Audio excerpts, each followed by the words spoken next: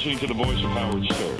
Hello, you rotten little bloodsucker. This is Alice Cooper. Hey, this is Justin from NSYNC. This is Rodney Dangerfield. Hey, baby. This is the king. Oh. Hi, this is Jack. Just back up from the border for a short visit. You know what I'm talking about, pal? Hi there and welcome to another edition of The Horse's Mouth. You're in The Horse's Mouth and my name is John Teague. Whoever you are out there on this spinning ball in space, thank you for lending me your ears. Now today you are in for a treat. I had Anita Jabour and our history goes back quite far.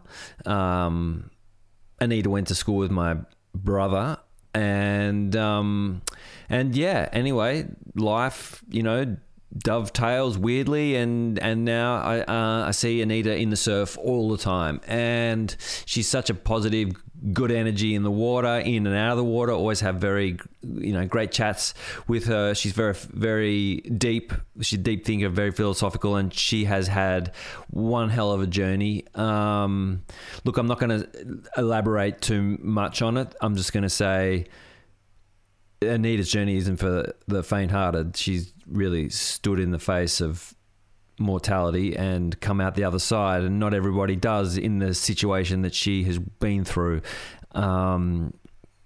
It's quite a tribute and a testimonial to, well, what the fuck is that word? A testament to her and her inner strength to come through such an ordeal and be living such a full life today. So I hope you enjoy my chat with Anita because I really enjoyed chatting to her. So anyway, yeah, I'll let you go on that journey. And Anita, thank you so much for coming over and being so vulnerable and open and honest, and candidly talking through such a tough time. You know, I thank you a lot.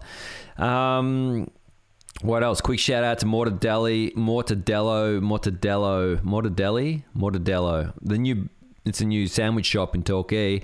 And you're like, why are you saying this about a sandwich shop? And I normally never would, you know, like their sandwiches are very expensive, in my opinion. And but the other day I was like, I'm going to treat myself. You know, I'm going to go to Mortadello. Oh fuck, I should know what it's called, but you'll know. Check it out.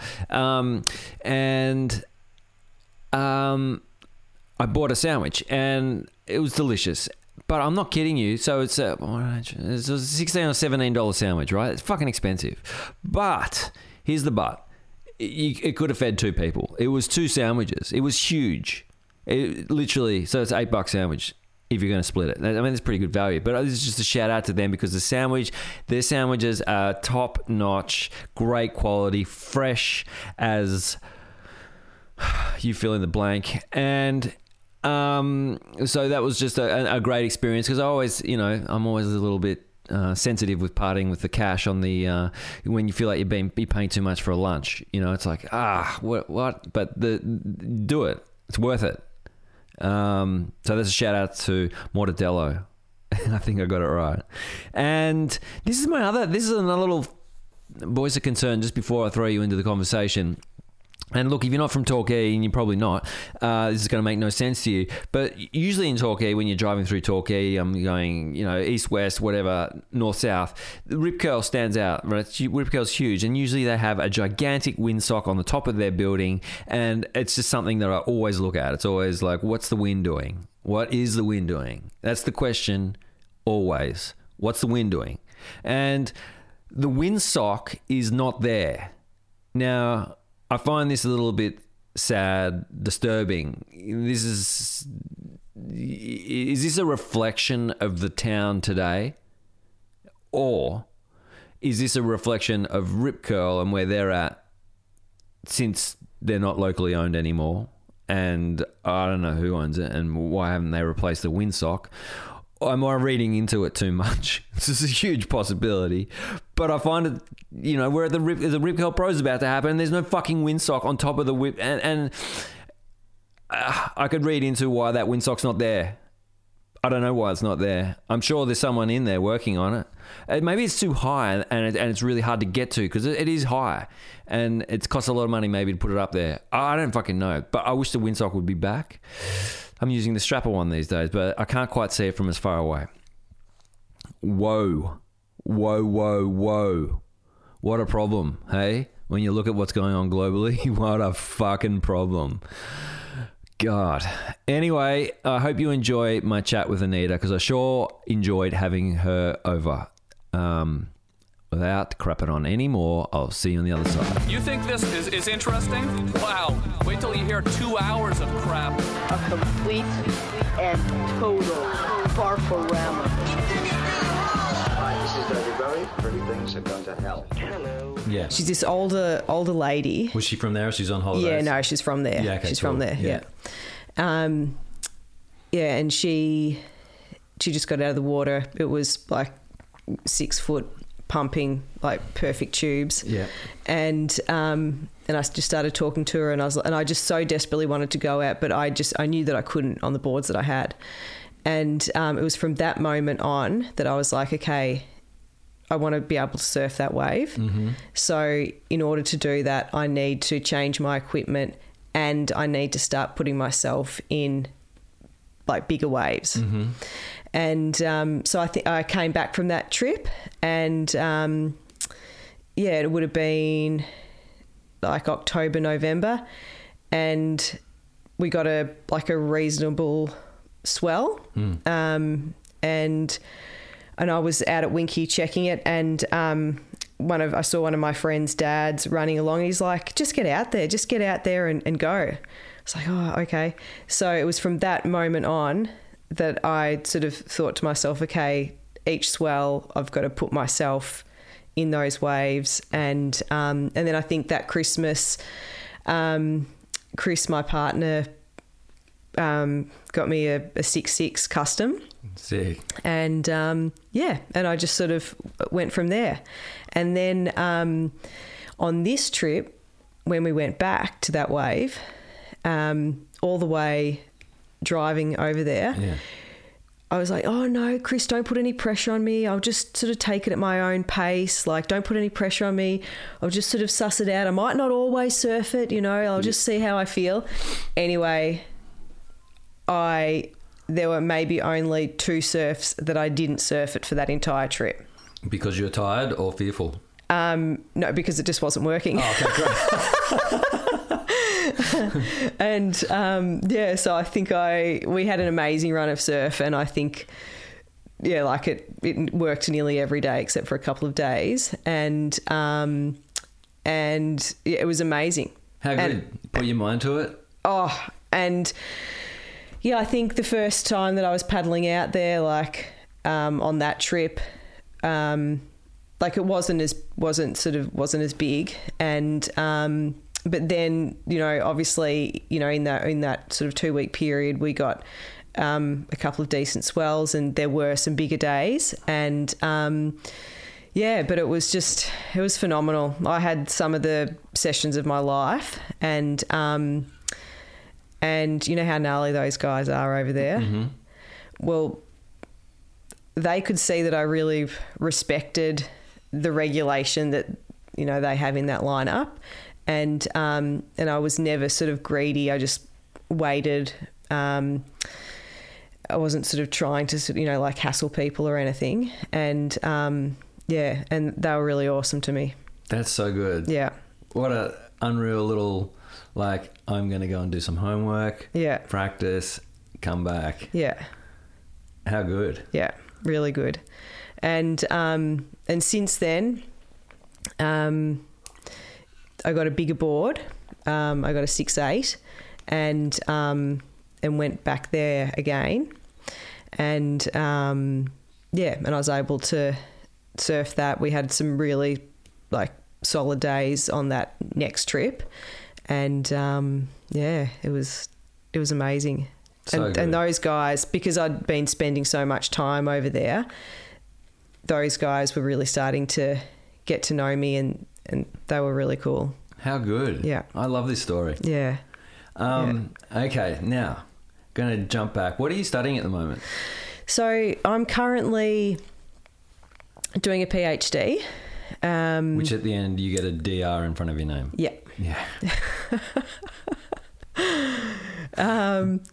but it's in something quite superfluous. It's within literature and philosophy, but it is to do with climate change. Okay.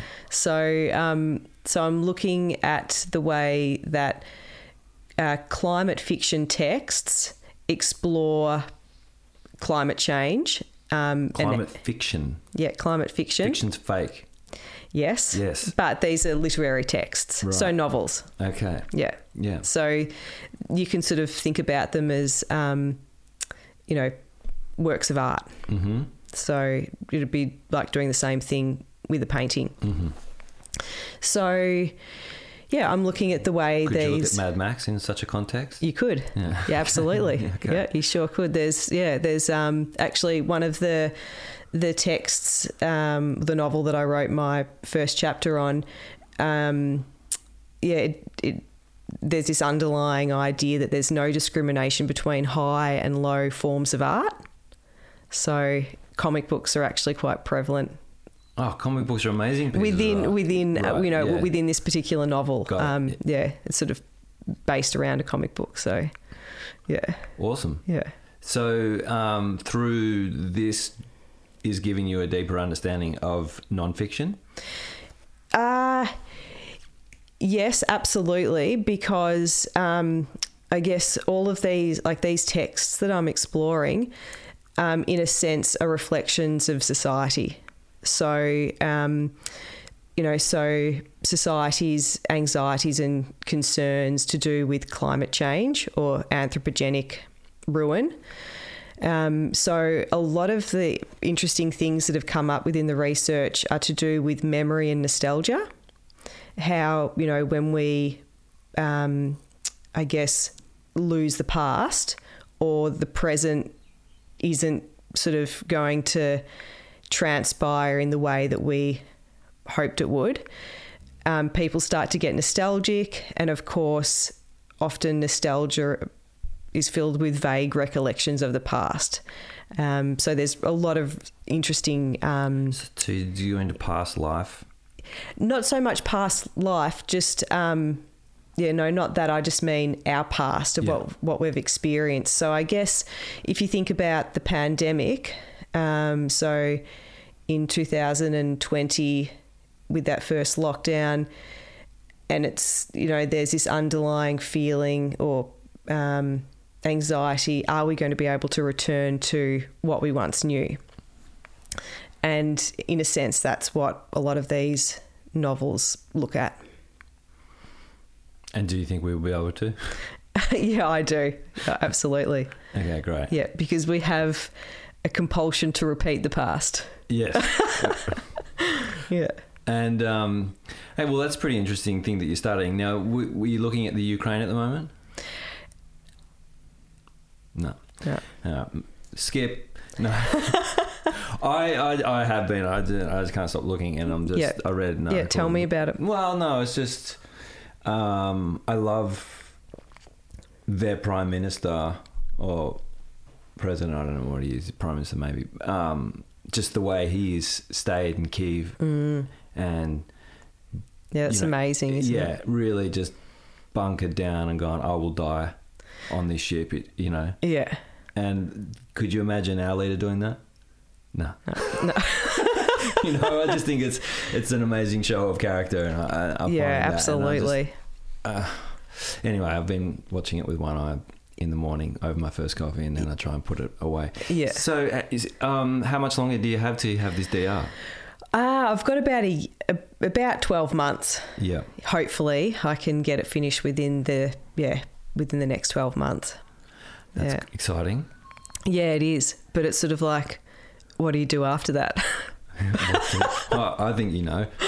Oh, what, go surfing for a few months? Yeah, absolutely.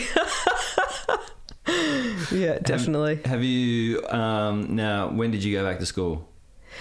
It would have been 2019. I went part-time with my teaching position, and I was doing the PhD part-time, and then I was lucky enough to receive a scholarship during that year, and the university prefers it if you aren't working. Well, you can't work if you're on the scholarship. So I resigned from my teaching position, and so since then I've been just working on the PhD full time. Awesome. Yeah. How good.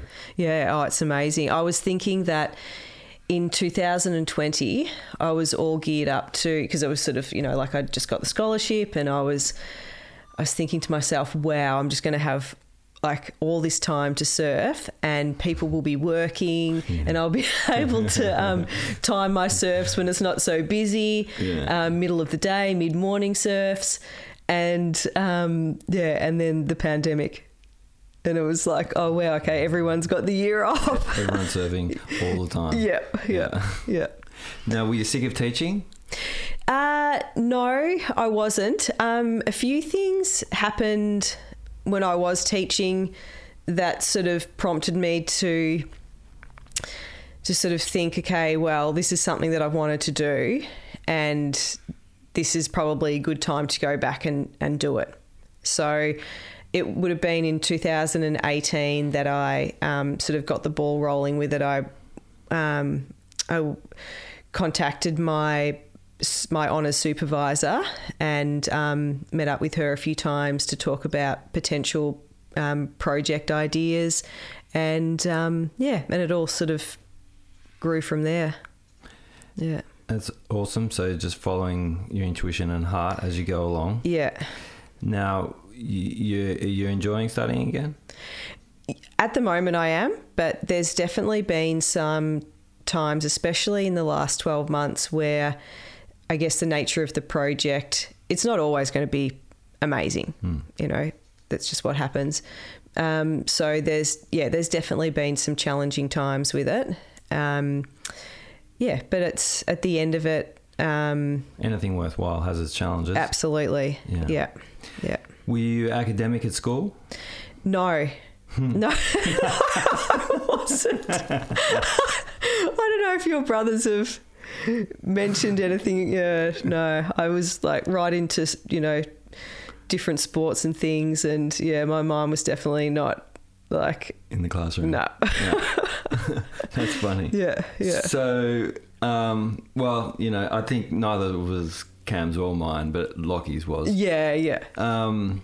So I totally relate to that. So then when you finished school, what was the drive? Did you want to go to uni? Did you not want to go to uni? What did you want to do? No, I did go to uni, and I did a Bachelor of Business, and I really only did that because I thought that's probably what Mum and Dad will want me to do, and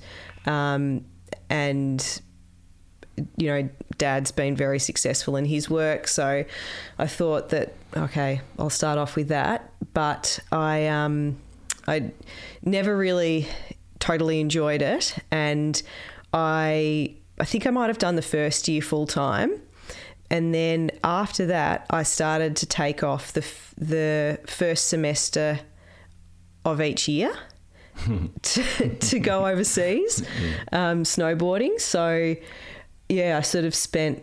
Now this is a big part of your life, the snowboarding, right? Yeah, it was. Yeah, in my early 20s, I did a lot of it. And did you take it to any sort of competitive level? Oh, a little bit. Nothing major. Yeah. Just we would go over to.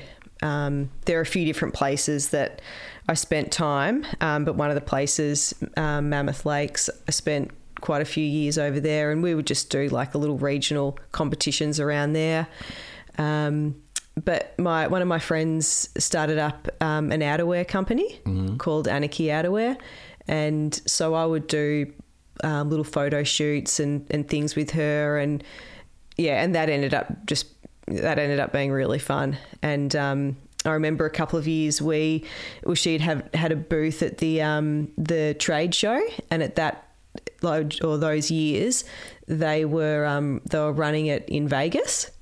And so I remember this one year that my sister and we'd just got to Mammoth, and we'd had maybe I don't know, like a week or 10 days, and it had just absolutely dumped, and we were just getting all these powder days, and it was amazing. And my friend was like, all right, okay, we've got to get organised for Vegas. And Zoe and I were like, oh no, we don't want to go. But of course, like we did, because she's one of our best friends. And we went there, and I just said to Zoe, look, let's just make this really fun. Like we'd both been there before when we were kids, so we knew what it was about. But I said, let's just do heaps of different stuff that we wouldn't normally do. And because we're there for a whole week, it's a lot of time in Vegas. Yeah. And anyway, we had a great time. It was awesome. So what things were you doing? Oh, we went to a couple of those Cirque du Soleil shows. That one called O at the Bellagio, and other thing, like just all those silly little things that you do. There's all these roller coasters, like. In the old part of Vegas, there are these roller coasters that are like in the casinos or in the hotels. And so, yeah, we just did that. And we're not like big shoppers. Like we're not those, Zoe and I aren't those girls who like, yeah, okay, let's spend the day shopping. Yeah. But we did. We went out somewhere and we were shopping and whatever else. And we had a great time. And we loved, helping Erin with the booth. And in those 10 days before, she'd had a photographer come and take photos of us in the outerwear. And so she got those blown up like to be sort of wall size. And it was just a funny time. Awesome. Like, yeah. You feel like a bit of a rock star. Not really, because when you're walking around the trade show, you're seeing like all these amazing people. So but it was just fun to be a part of it. And were you partying then? There were obviously in that, like during that week, there's lots of different parties and things going on. So yeah, we got involved. Nice. Yeah. Okay. So then let's chip back to doing 3/4 year of business school. Yeah. And so you were taking the first semesters off to go and do this. Yeah. And so did you finish that? Yeah, I did finish it. Got through it, and obviously it took me quite a while. And then I think I had maybe I might have had, it was less than 12 months, like working within that area. And I was like, nah, this is not for me. And then I think I did a little bit more traveling and then like in the intention of snowboarding? All to do with snowboarding. And then there was one trip where Zoe and I met up with Mum and Dad, and when Dad was, when we're saying we met up with them, I think we were in California and they were in Colorado, and when we're saying goodbye, Dad gave Zoe and I a book each. And I've got to go back a bit. I think it might have been just before that. I thought, all right, okay, I've got to go back and study something that I really enjoy, and I'd chosen so many of my electives from the business degree. I'd chosen them from the arts faculty, so I thought, okay, well, I'll go back and do an arts degree, which is actually what Dad had started with, and he'd always sort of said you should do it. And so I'd been doing this arts degree, and I was sort of coming to a critical time of trying to work out what I was going to major in. Anyway, Dad gave me a book, Lonesome Dove. It's a revisionary Western. A revisionary Western. Yeah. Okay. And Dove, it's about this thick. Right. And it's an absolute classic. I'm going to write that down. Yeah. Anyway, I totally fell in love with it, and I was like, okay, this is what I want to major in. And so that was the start of that journey into literature. And then at the same time, I had actually, no, it would have been a little bit before that. I'd been working at Trigger Brothers. Mm-hmm. On the peninsula? No, in St Kilda, because it was sort of at the time when I was doing the university. Yeah. And so I was sort of, and they were amazing. Matt Trigger was amazing. He would, let me do these sort of stints overseas snowboarding, and then I'd come back, and we sort of had the surfers in the store were doing the same thing with surfing at, the opposite time of the year that the snowboarders were doing their thing. So it all worked really well. Yeah. Good times. Yeah, it was good. And so you were studying, you're doing an arts degree on literature. Well, after Dad had given me that book, that's when I decided, okay, this is what I've got to major in. Yeah. Yeah. And how was that? Oh, it was phenomenal. Yeah. It totally changed my life. In what sense? Well, so I was just sort of chipping away at each subject, and I was lucky enough to, one of my tutors for one of the lit subjects was amazing. She was doing her PhD at that time, and she sort of became a bit of a mentor for me. And, she would edit and draft my work, and, and she could see that I sort of really wanted to do well. And she said to me, well, first of all, she said, yeah, you should really major in this. I was like, yeah, I think I will. And then she's like, you should really think about doing an honours year. Oh, yeah, okay, all right.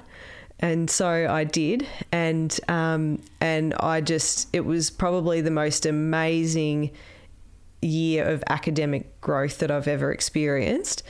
It was phenomenal, and then opened up this opportunity to do a PhD, because I'd received a really great mark for the thesis and for the other parts of what you've got to do within an honours year. I was able to, if I wanted to, start a PhD straight after. But then I thought, but I didn't get a scholarship. And so I thought, okay, I need to start thinking about making some money. So I decided to just sort of put the PhD on hold and go and do a Masters of Teaching to become a teacher.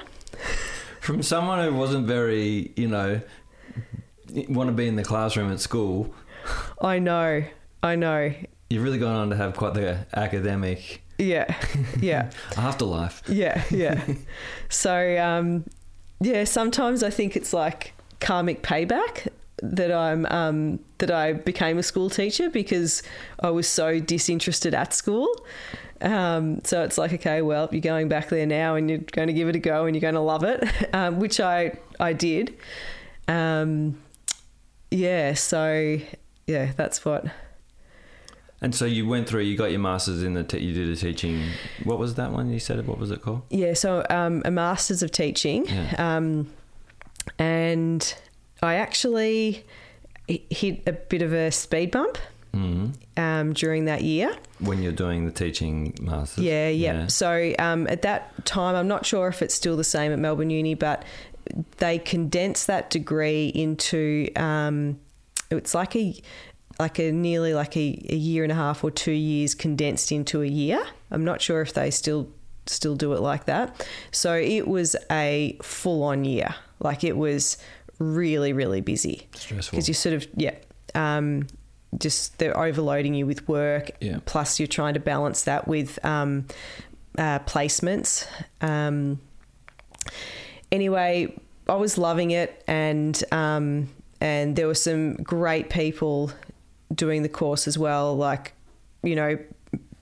people my age that had been off doing other things and thought, okay, right, I've got to get my life together now and do something.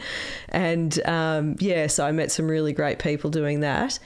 I even sort of got a bit of surfing in, like I went up north for a couple of trips up to Byron and the Gold Coast. And then I was still just trying to surf as much as I could around here. But then in in October of that year, I got really sick. What did that look like? Well, for the first month, it looked like a cold, but I guess without really any coughing. Just run down, tired. I just had no energy. And so 2 weeks into that, I went and saw a doctor, and he said, okay, just, take a few days off and have a rest. So I did that. And then I still didn't feel great after another 2 weeks. And I remember... Just lethargic and something's off. Yeah. And I knew something wasn't right because, I could fit so much in my day. Like I'd, either had gone for a surf, a run or something like that. And then, I was sort of driving back and forth to Melbourne to do this course. And I just didn't have the energy for it. Yeah. So I knew something wasn't right. So, and then there was one day when I was at Melbourne Uni, and one of the tutors, I just said to one of the tutors, look, I just feel horrible. And she's like, okay, well, take the rest of the afternoon off, go and see someone, because this next month or 6 weeks or however long it was to go are going to be really busy. So I was like, okay, right. So I made an appointment, and I went and saw someone. And when I was talking to him, I was like, I just told him how I was feeling, and then I was like, oh yeah, my arm's really sore too. And I rolled up my sleeve of my top, and there was this massive bruise on my arm. And I was like, oh, I don't know what that's from. I'm okay. Like, no one's hit me at all. I think it must have just been from surfing. And anyway, so he ordered some blood tests, and which I had the next day. And then I think it was the next day after that I got a phone call to say, come in and bring someone for support. Oh my God. I know. Anyway, I started crying on the phone, as you do. And Mum, who is like my go-to with anything medical, she was at work. So, but Dad, I was able to get in contact with him, and he was able to leave what he was doing so he could come with me. Now, I often joke around about this and say that it was like the blind leading the blind, because Dad and I are the two most like unmedically minded, well, definitely out of the four of us in my family. And anyway, so we both go in there together, and we're sitting there. And poor thing, that's so heavy knowing you walking into that information. Whatever it is, the unknown. The unknown. Anyway, we were sitting there, and the doctor was talking, and it was sort of like I was somewhere else, because I couldn't sort of register exactly what he was saying. And he said, acute myeloid leukemia. Now, I didn't know much about cancer at that stage, and I definitely didn't know much about leukemia. Anyway, he was amazing. He had already had a meeting and spoken with the other GPs in that practice, and they had organised for me. They'd made contact with the Royal Melbourne, and they'd organised for me to go to the haematology ward. But to do that, I had to sort of present through emergency, and then the haematology ward had a bed waiting for me. And the haematology ward at that stage was overlooked by an amazing doctor, Professor Jeff Scher, and so I was under his care. Anyway, it was a crazy sort of 24 hours, because the nature of that blood cancer meant that I had to sort of act straight away. So It was aggressive. yeah. Yeah. So the GP said, okay, just you go home, you gather your things, and you go straight to the Royal Melbourne, and that's what we did. And anyway, How were you when you were gathering your things? Were you... Okay, this is, yeah, it's crazy. Like in that time, I was like I wasn't manic and rushing around or anything. I was like, okay, what do I need? And I just went through things logically. Anyway,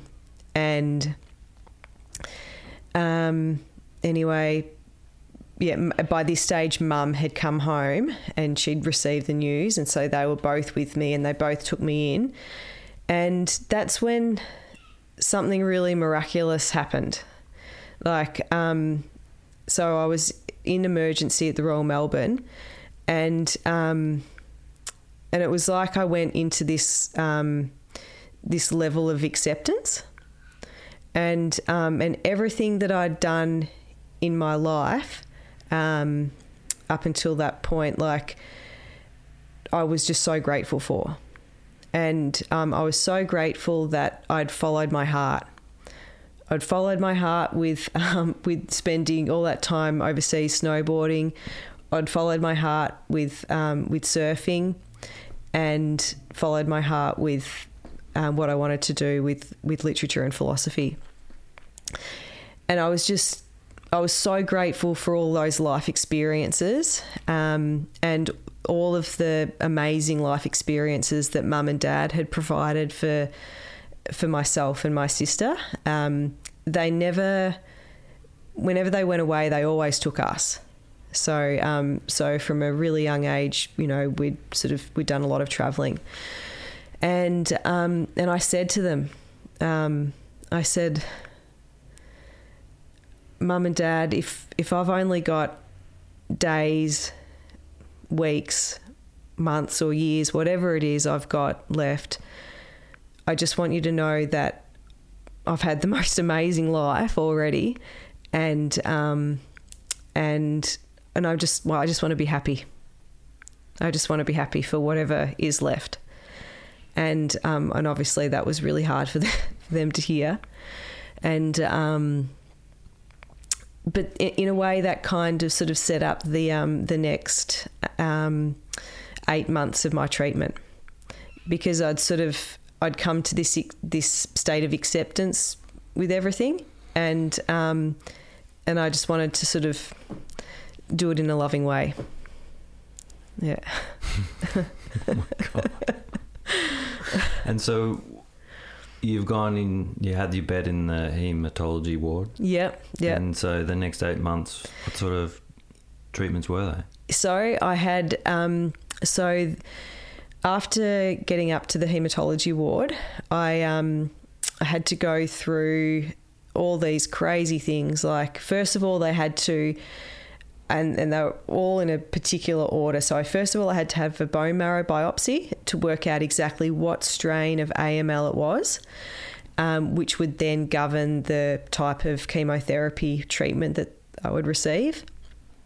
And then I had to have a gateway test on my heart to make sure my heart was strong enough for them to then put a Hickman line into my heart, because that Hickman line, obviously with the chemotherapy that I'd be receiving, it will just demolish my immune system.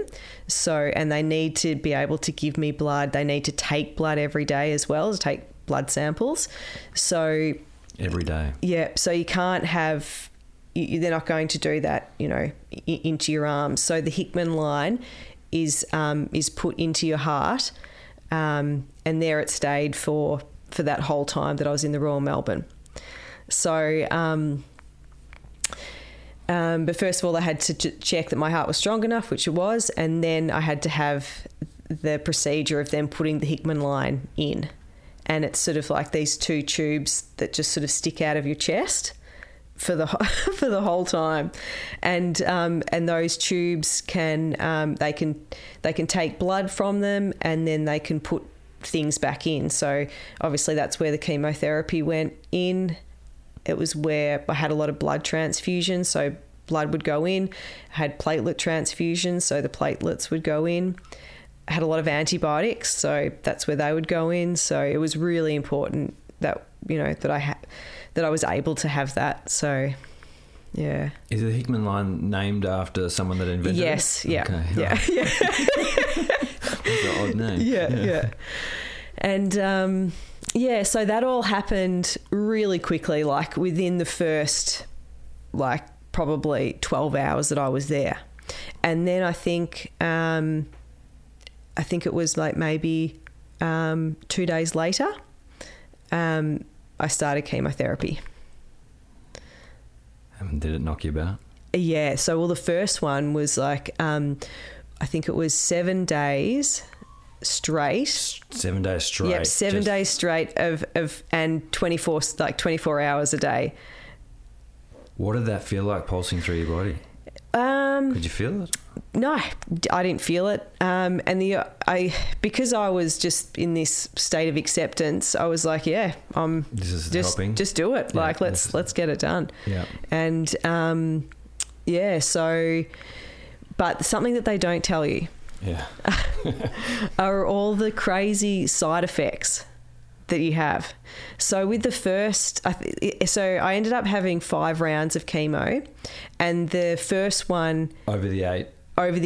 Yep. 8 months. The first one was different. Like that was, I think they call that the consolidation round, or maybe introductory round. And the other ones are the consolidation rounds. And so that one sort of set up a little bit differently.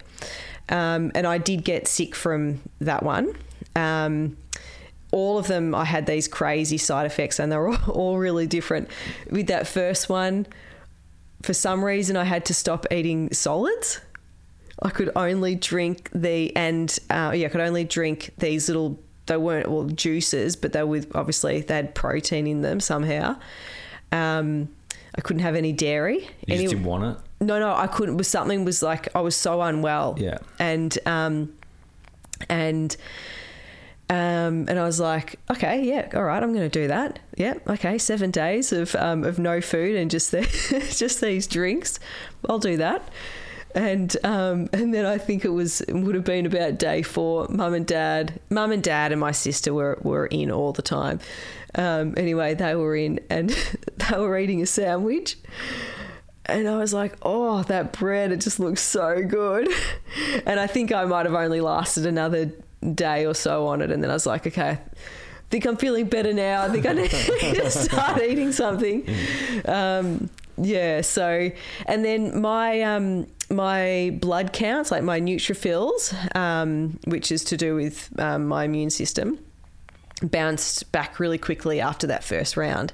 So I was able to then go home for maybe a week and just, have some home time. And so they tried to do that after each round, and the amount of time that you could be home for obviously sort of changes a bit. I think that first time was maybe a week, and then I would go back in for the next round, and then they would do a bone marrow biopsy to check. So I was having bone marrow biopsies nearly after every round. Is that a painful procedure? Yes. Yeah. Yep. It sure is. They have to scrape away bone from your lower back. So they go in. They go in, yeah. And there's no general anaesthetic for that one. What? No. There's a local, but no general, yeah. Yeah. And do they keyhole it? Do they stitch you up? Like what? Yeah, it's tiny. It's a tiny incision. Yeah. Yeah. It can't. There's such a risk. When you're neutropenic, which is what I was throughout my treatment, there's a huge risk of infection, and that can be external, so any cuts or grazes or anything like that, but also internal. So in that particular ward, the haematology ward, no flowers. I wasn't allowed to, you know how much I love dogs, Teague. I wasn't allowed to, for my whole treatment, I wasn't really allowed to touch animals. Oh my god. I know. That was Even when you're home for that week. yeah, really hard. And so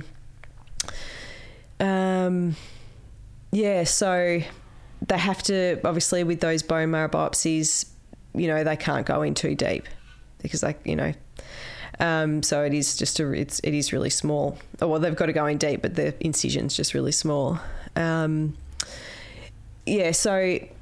after that first round and my little time at home, I came back for my second round and they did a bone marrow biopsy and that was the one where they told me that that I'd gone into remission.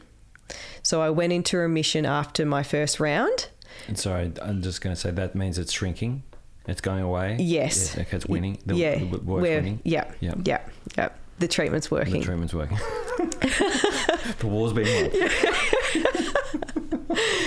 won. Anyway, so I was thinking, because my neutrophils came up so quickly with the first round, I was thinking, I'm going to get this done really quickly. Like this is going to be over by I don't know, like February or like I don't know what date I had in mind. Because I then started to calculate how many, how long the chemo sessions would go for, or little stints would go for, and then, how much time I'd have in the hospital waiting for the neutrophils to come up, and then how much time I could have at home. Anyway, the second round. So even though that first round, the chemo's going in 24/7, the subsequent rounds are actually the more potent ones. I didn't know that. I didn't know that. They give you a little tester. I didn't know that. And they would sort of go like, you'd have a couple of hours in the morning, then a couple of hours in the evening, day off, repeat, couple of hours in the morning, couple of hours in the evening, day off, and then on the third day the same. And I think it was just those 3 days of it, with the 2 days off in between. And anyway, after that second round, it took so long for my neutrophils to come up, and that's when I did start to get worried, and I ended up getting really, really unwell. Like with that second round, I ended up getting an abscess on my tooth, so I had an infection in my mouth, and then worst pain. And then I had another skin infection. Yeah, I was in serious amounts of pain, and of course, they can't sort of cut or do anything. So I was on antibiotic. Like I think I was on 2 or 3 different types of antibiotics, and that was probably one of the hardest. And from the next, you had how many? 3 more. Yep, I had 3. One was I had 3 more. That one was probably the hardest. I guess maybe it was those 2 infections both at the same time that I guess was delaying my neutrophils from coming up. And anyway, when I finally did make it home, I remember being at home and I was eating something. And I was just, I was in so much agony that that Mum was like, okay, right, I've got to take you to the dentist. Well, we've got to take you to the dentist.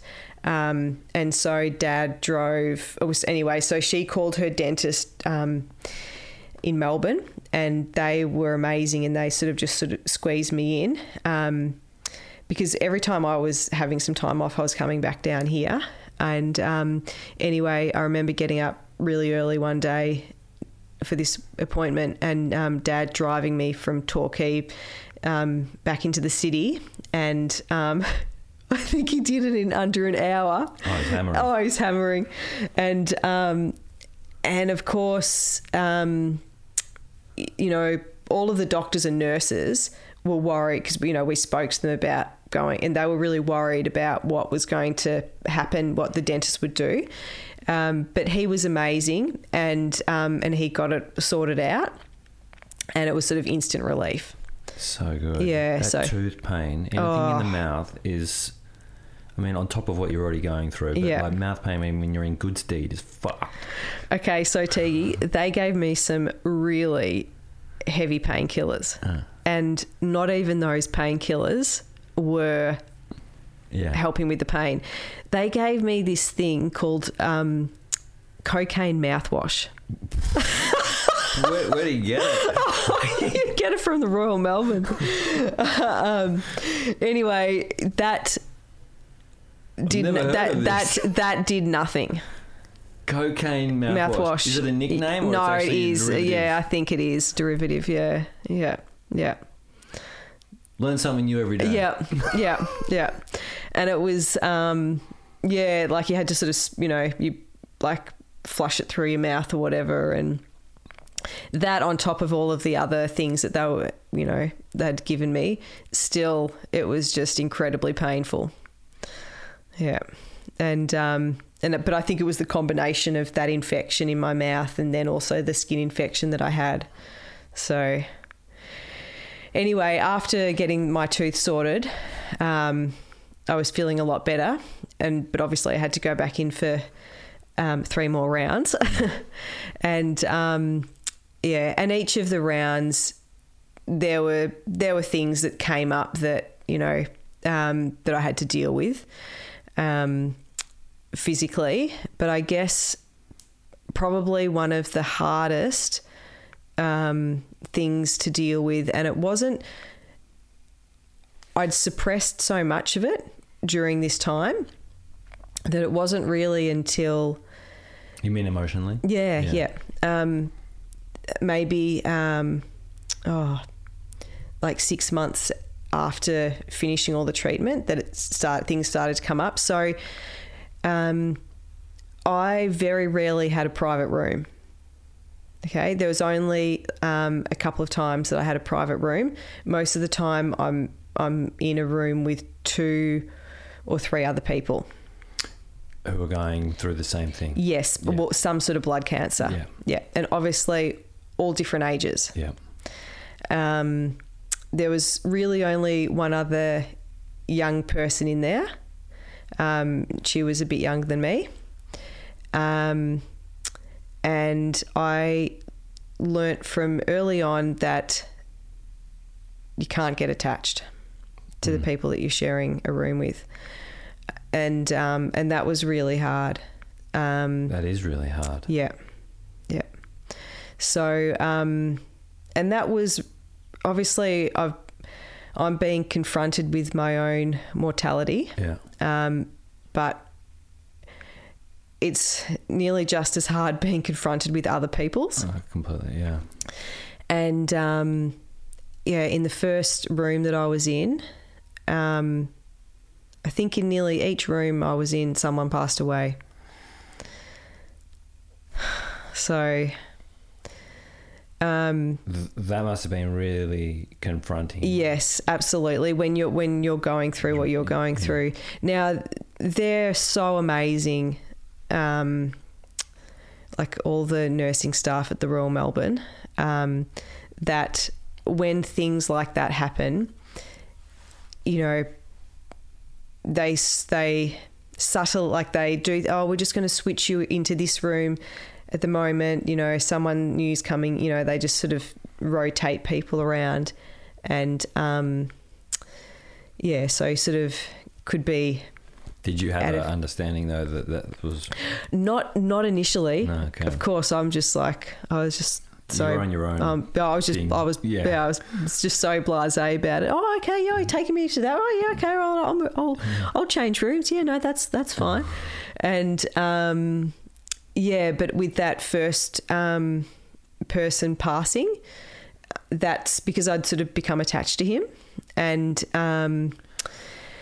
that's when I was like, all right, okay, I have to sort of have some boundaries and barriers up around me.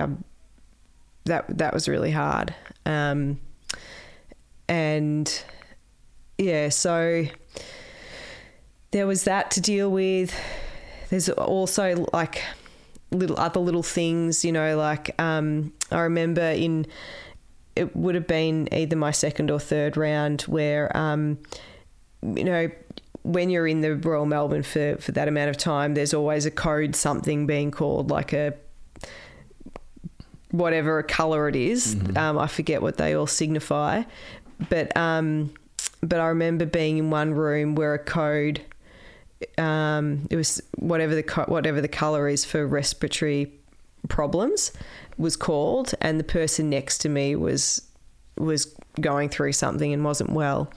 So that was sort of one time where I was really, you know, in the thick of it, sort of face to face with it.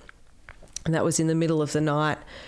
So all of that was possibly even harder to deal with than the physical. Yeah, the psychological and emotional. Well, you've been in a war of you're not alone there. Other people are at war. You're at war. It's an invisible enemy. Yeah, absolutely. Yeah. And that's going to have a toll. Yeah.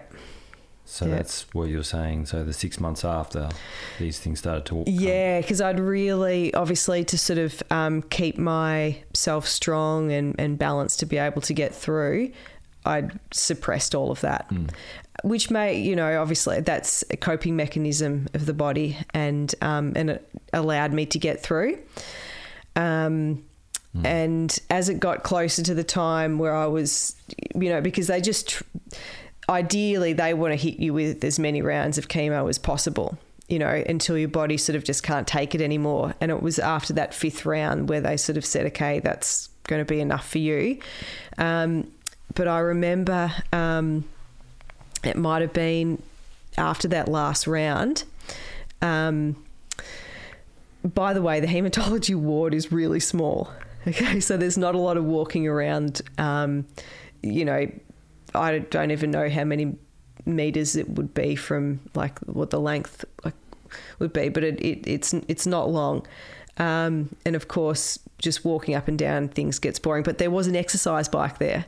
So I would ride this exercise bike just to do something physical, just to break up the day. And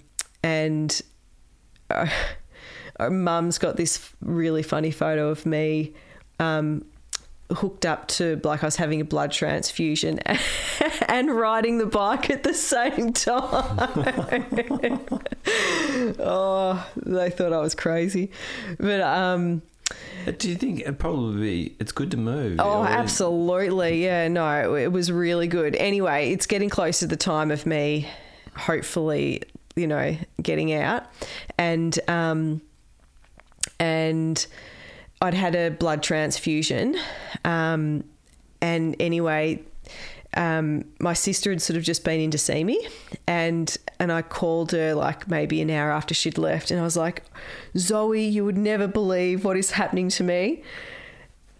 So this was the only side effect that I ever had from blood transfusions. But a rash started at my ankles, and it slowly crept up my legs, like up my body. And this is over sort of several hours. You're watching it. I'm watching it do this. And I'm thinking, oh, please don't go over my face. Oh my because at that stage, you've got to imagine, like, no hair. Well, the hair that I did have was just this tiny little kind of baby fluff hair. My face, I'm already like grey and gaunt. I'm not looking good, but I knew that I was possibly, you know, going to be getting out in a few weeks, and I was thinking to myself, I just want to be able to wear shorts. And this rash starts, and it's creeping up my legs, it's creeping up my torso, like up around my shoulders. It didn't really sort of go down my arms at all. And then it gets to the top of my neck, and it just sort of stops. And I just, anyway, Zoe came back in and saw me the next day, and all we could do, it was a bit itchy, and all we could do was just laugh, because what else can you do? Yeah. And I just said to her, I just want to be able to wear some shorts when I get out of here, and it was like, just okay, face is grey, no hair, and now I've got this rash all over me, and all we could do was just laugh. And then interestingly, like over I think maybe the next would have been like 3 or 4 days, it just disappeared the same way. It just slowly in reverse, just slowly crept down, and so yeah. And did you get to wear shorts? I did. Yeah, I did. Yeah, because by that stage it had all gone. But there is absolutely no way that I could have got through that whole journey without the support of my parents and my sister. Like, the food isn't great.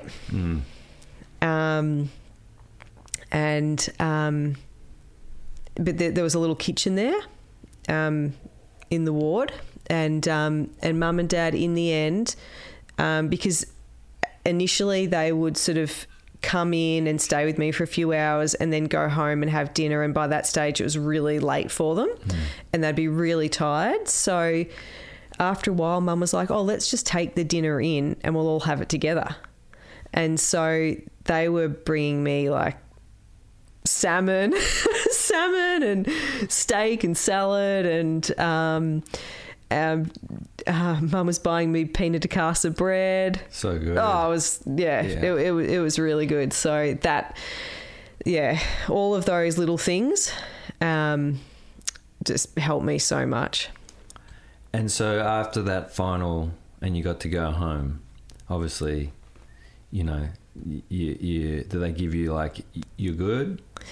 Is it touch and go? Like, what does that look like? Yeah, so what that looks like is that it's not like all of a sudden, okay, you're right to go.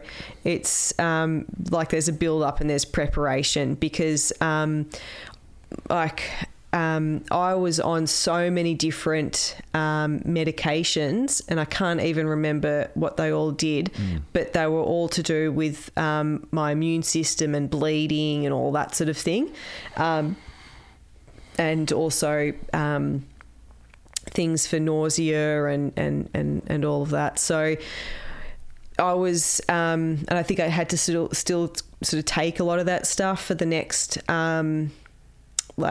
month or so. So, you know, I had to, I was in contact with the hospital, for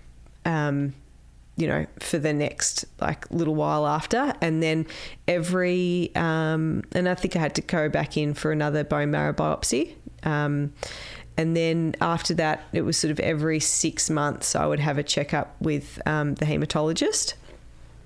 And now still, I have an annual checkup, and he's asked me if I want to stretch it out to 2 years or a little bit longer, but I always say no. I'm happy with a year.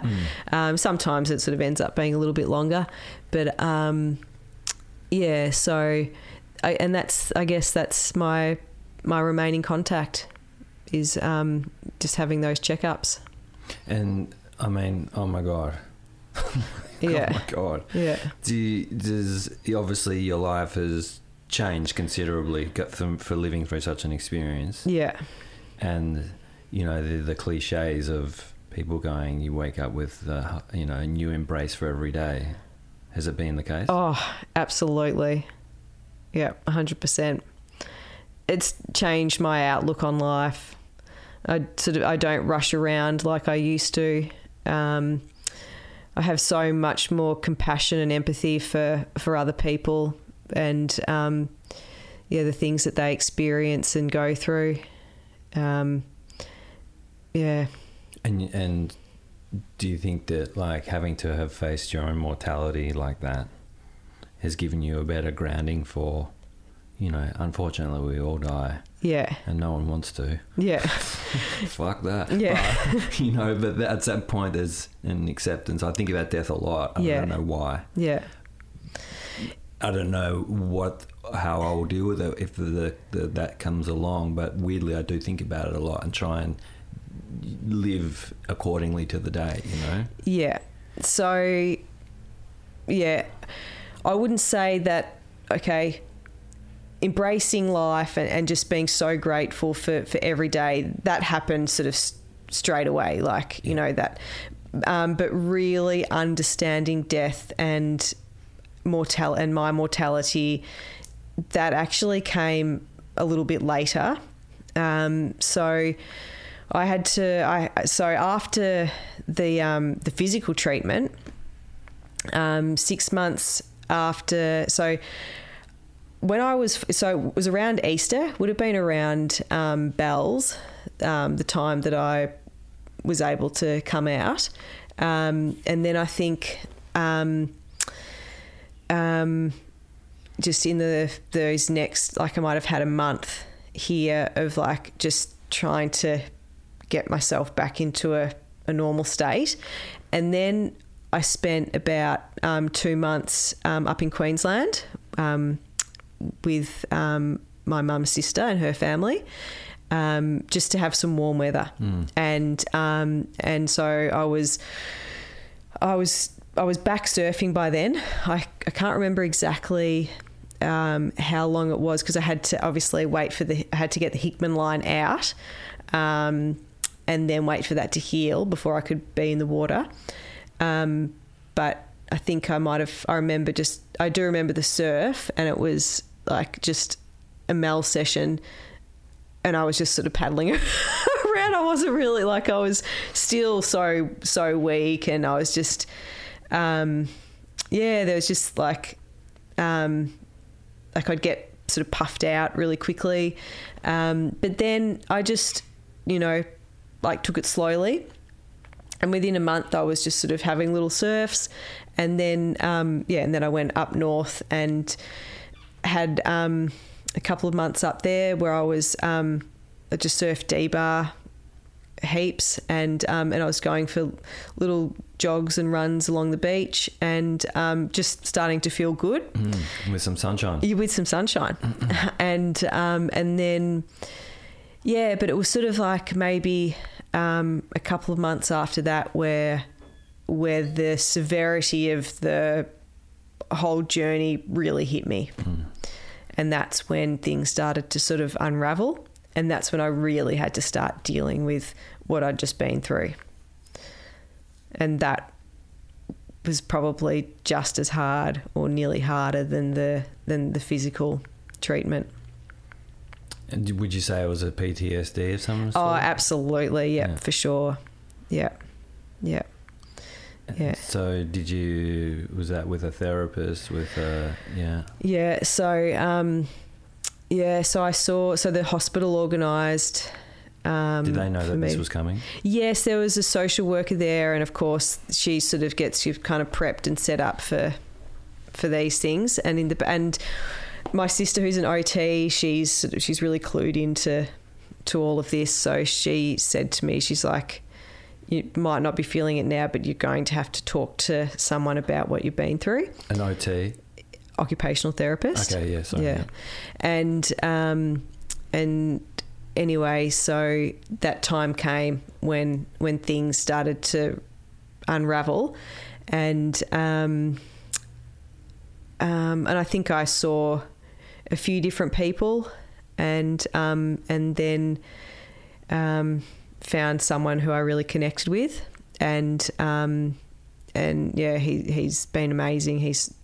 He really helps me. And one of the things that I guess really started me on the journey of being able to, I guess, understand and accept death. So about 6 months after coming out of hospital, Zoe said to me, "Look, we should go and do a little bit of yoga. It'll be really good for you." And I'd never really done any before. So we went off to Surf Coast Yoga with Roz, and we did the beginners sort of 8-week or 10-week course, and I remember I was loving the physical opening and all the different asanas, and I was just really enjoying that, you know, just opening and moving my body in these new ways. But then when it came time to rest in Shavasana, so that's where you're lying at the end of the class, I couldn't do it. It was so hard. I couldn't still my mind. I remember being really panicked a couple of times where I was just like, I just wanted to get up and run out of there. But through quite a few years of yoga practice, I started to be able to still my mind, and now I probably do more meditation and other practices like qigong, than yoga, and sitting in meditation, you know, for periods of time in the morning. Well, I do it every morning now, but going from not being able to even lay still, you know, to what I'm doing now is incredible, and that's probably the most amazing therapy that I've had. The meditation. Yeah. Do you do it just on breath, or do you do the one with the mantra? Well, I've mix them up. Yeah. Mix them up and done sort of lots of other guided and definitely like with the qigong practice, which is sort of similar to Tai Chi and yoga, but a bit different. All of those things have sort of been able to sort of help me get into that space. Yeah. Isn't it an amazing? I've done a lot of meditation, and it's so sometimes if you've got something going on and you try and sit still and you close your eyes and do it, and it becomes acutely aware how fast the motor's running. When you just want to get up and run out the door for no apparent reason. Yeah. What the fuck is going on here? Yeah. Yeah. So it's but just sort of moving your awareness, like, you know, into the heart, into that place of gratitude. You can have phenomenal meditation sessions, like just where you can love everyone and everything in the world, and just be so grateful for everything. Well, you look really healthy. Yeah. You have a glow. I had 5 hours in the water the other day. I think my face is a bit burnt. No, it's glowing. In a good way. Yeah. And so are you really conscious on your... No, that's thanks for sharing. Like, that's an uncanny journey in the face of adversity. And, you know, to be able to laugh about it now is such a victory. Yeah. Yeah, no, it's... it's amazing, Tiggy. Like, it's taken me, you know, quite a few years to be able to get to this point. Like, it wasn't... it was... I had to go through all of that post-traumatic stress to, you know, be able to get here. I had to really sort of work and unravel that, and that, you know, that takes a lot. But I'm in this, and I've been in this space for a little while now, because it's been 10 years, and I know that it sounds crazy, but I don't look at the journey as like this burden, you know, that I had to face, that it would, you know, that it, you know, like that I'm a victim, that why me? I don't look at it like that. I actually look at it as though like it's nearly like a gift that I was able to go through that and come out the other end, and because it's just changed my life so much and changed my perspective on things, and it's a part of my journey. Like, there was, you know, there's never any sort of what ifs and what if it didn't happen or anything like that. It's like, no, that's what happens, and that's, you know, they're the cards you're dealt, and you deal with them, and it's actually released me from so many sort of lower levels of consciousness, I guess. Like, obviously I still get, you know, like, annoyed with different things. But I just try to remind myself each day, like, wow, we're just so lucky to be here. Like, you know, this is so special. And in this time that I've had sort of, you know, since being unwell, like I've had some phenomenal experiences. Like, I've done some amazing trips. I've started this PhD. I've got an amazing partner who was actually, like, we actually met at Surf Coast Yoga. Oh, cool. I know. Ross loves that. Oh, there he does. He wants to put it on the website that you can find love at Surf Coast Yoga. Yeah. And he jokingly will say, I wasn't there for the hard stuff. I wasn't there for the hard stuff that Neat had to go through with leukemia. But I say, well, actually, you were there for the harder stuff, because he was the one who really helped me through unraveling all the post-traumatic stress stuff. And he's always been so supportive of you know, my yoga practice, meditation practices, qigong practice. He's been amazing. So, and he has taken me on the most amazing adventures. Within the first sort of 2 months of knowing each other, he said, let's go to Indo, because he'd spent about 3 years or so working over there as a teacher. And he said, yeah, so, you know, we'll do this trip. And of course, Mum and Dad were, you know, really nervous for me because of my immune system and all that sort of thing. And we had the most amazing adventure. He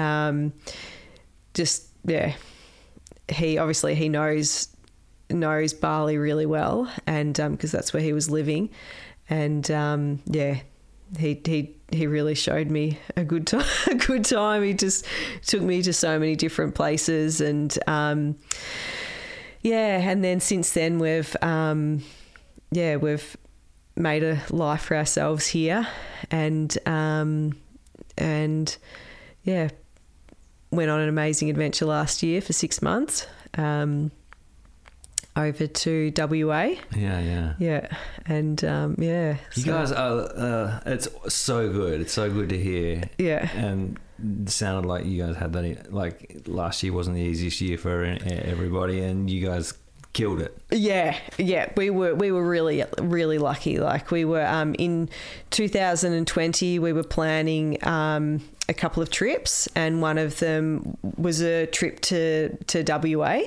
And I think it would have been in 2019 that we'd bought a caravan, and we'd got ourselves set up, and we got the caravan for a really great price, because there was no, when things were a bit normal. No coronavirus. And and anyway, we so last year it would have been like, you know, early in the year. Chris is like, everything was sort of nearly back to normal by that stage, but Chris had sort of said, all right, we need to sort of start getting organised, and we'll try to leave early May. But we'd had a really nice little run of swell, like in March, April, that I wasn't in a rush to get going. Anyway, I was dragging my feet a bit, and he's like, come on, we've got to go. And because we rented out our place, so we sort of had to get things organise for that, and then obviously pack up all of our own stuff. And yeah, anyway, we made it into WA by about 6 days, and we were only supposed to go for 3 months, because then we were going to come back and house sit Mum and Dad's place, and look after their dog, and then they were going to go to WA, but obviously they couldn't, and so they just said to us, just stay where you are. There's nothing happening here. Yeah, that was in August, and yeah, they just said that it was cold and everything was locked down, and don't come back to this. Yeah. So, yeah. I want to say thank you so much. Oh, thank you so much for inviting me on, Tiki. No, you're kidding. Thanks from the bottom of my heart for being so open and honest and taking me through that difficult part of your life, and I'm so happy to see you looking so healthy and in the water, always with a huge grin and hooting. Oh, thank you. That's awesome. Thank you. Thanks. Well, there you have it. There was my chat with none other than Anita Jabour. Anita, thank you so much for coming over. I really appreciate it, and I really appreciate you being so open and vulnerable. For everybody else out there listening, no doubt after hearing that story, you're not going to worry about little things like windsocks on top of buildings and why they're not there or are there. There are greater things to be worried about in the world today and in your own life. And that is getting on and enjoying it, and not, look at a tree. Look at the trees, and the wind will tell you what it's doing there. Go and stand out in it. You don't need the Rip Curl windsock to tell you what the fucking wind is doing. There's enough apps on your phone. Anyway, look, I'm not going to get stuck on that. Thank you so much for listening. Anita, thank you so much for coming over. I hope you enjoyed our chat, wherever you are in the wide world. Until next time, adios.